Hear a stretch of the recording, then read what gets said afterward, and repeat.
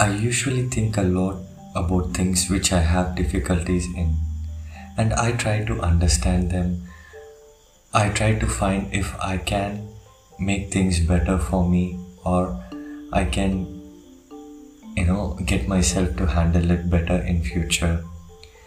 One such thing which I have ever and I will always try in my life is keeping myself happy. Isn't that what everybody wants? To be happy? Sometimes I want things so badly, but when I get it, I wouldn't have the courage to let myself loose, to enjoy it. At times, it's because I think I'm too shy, and other time I just don't feel I deserve them. I used to imagine having an expensive car, a loving boyfriend, traveling around the world, wearing nice clothes can keep me happy. And it got harder for me to achieve this the more I tried for it. And once I got what I wanted, I don't feel as much pleasure as I had imagined it would give me. And my mind soon was filled with new desires and dreams. I do know happiness is not permanent, but I don't want to, stop trying in my life, and I don't want to let things go easily. It does seem like a quest to constantly do things in order to keep one's life happy and pleasant.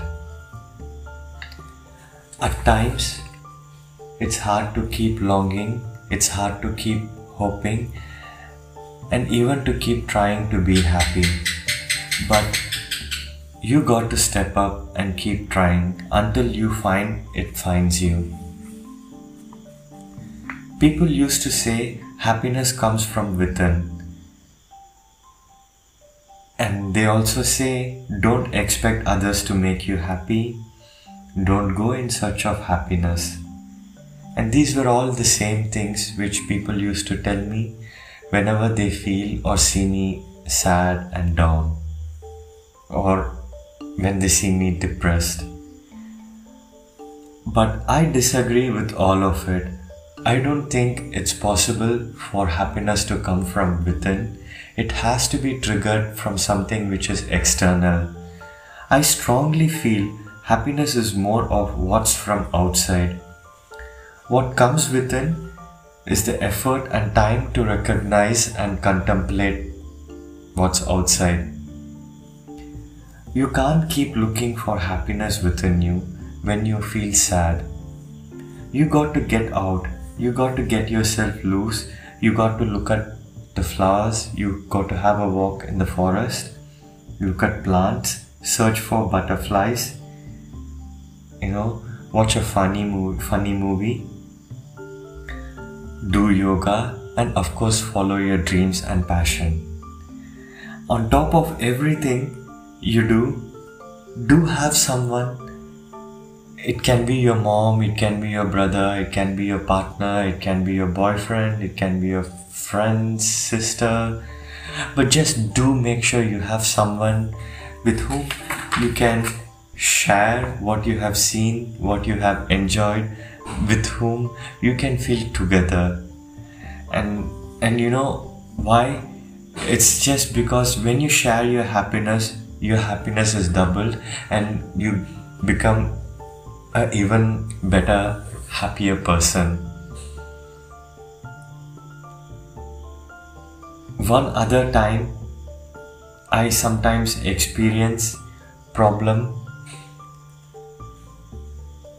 in finding myself within a group, finding myself fitting into a group. I often separate myself from others, and I have difficulties in understanding the difference and accepting the difference with other people. And it's not easy for me to socialize with people and find happiness. My mind always tells me you are not like others. You have lot of problems, you have responsibilities, and you have to achieve more, and you cannot just forget everything and go enjoy yourself or just go look for happiness, because you have people to take care, you have things to do, you have deadlines to complete. But who doesn't have problems in life? And nobody is perfect in this world, and why should I be just so tough on myself? I realized facing problems in life is like swimming in deep water. As long as your neck is out and you don't panic, you're all fine. You would find a shore someday, or you would be rescued.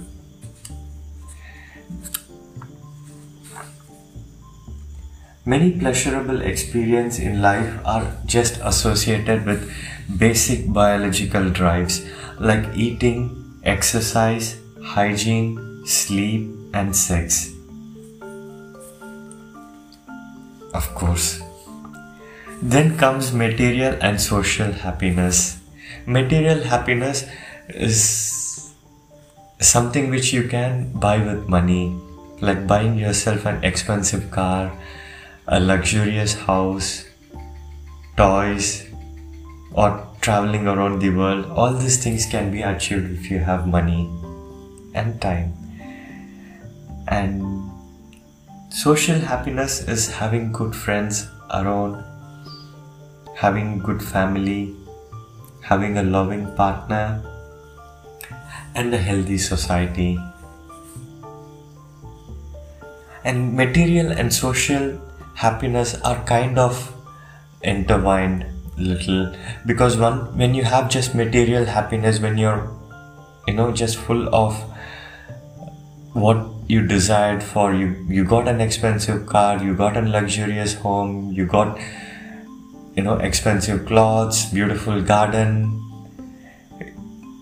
and all these things would give you happiness. But then your happiness would be doubled if you have somebody to share it, if you have somebody to see what you see, somebody to enjoy what you enjoy. Then your pleasure and happiness is quite exponentially high. No one has everything in life, and nobody is desireless. If pleasure is good in life, then pain is evil. It's not difficult to choose pleasure over pain, but it is just, takes more effort, more time, and more patience to achieve what is good. At times, forgetting what we want makes us happy too, at least for a while.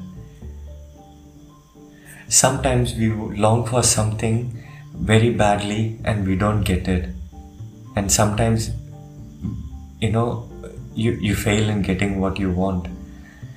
But that doesn't matter. You don't have to think of what you have lost and keep yourself sad.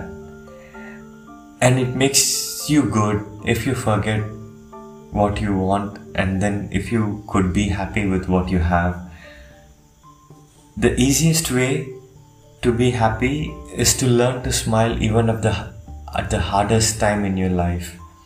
A smile can, it can go a long way in making situations, people, and life better.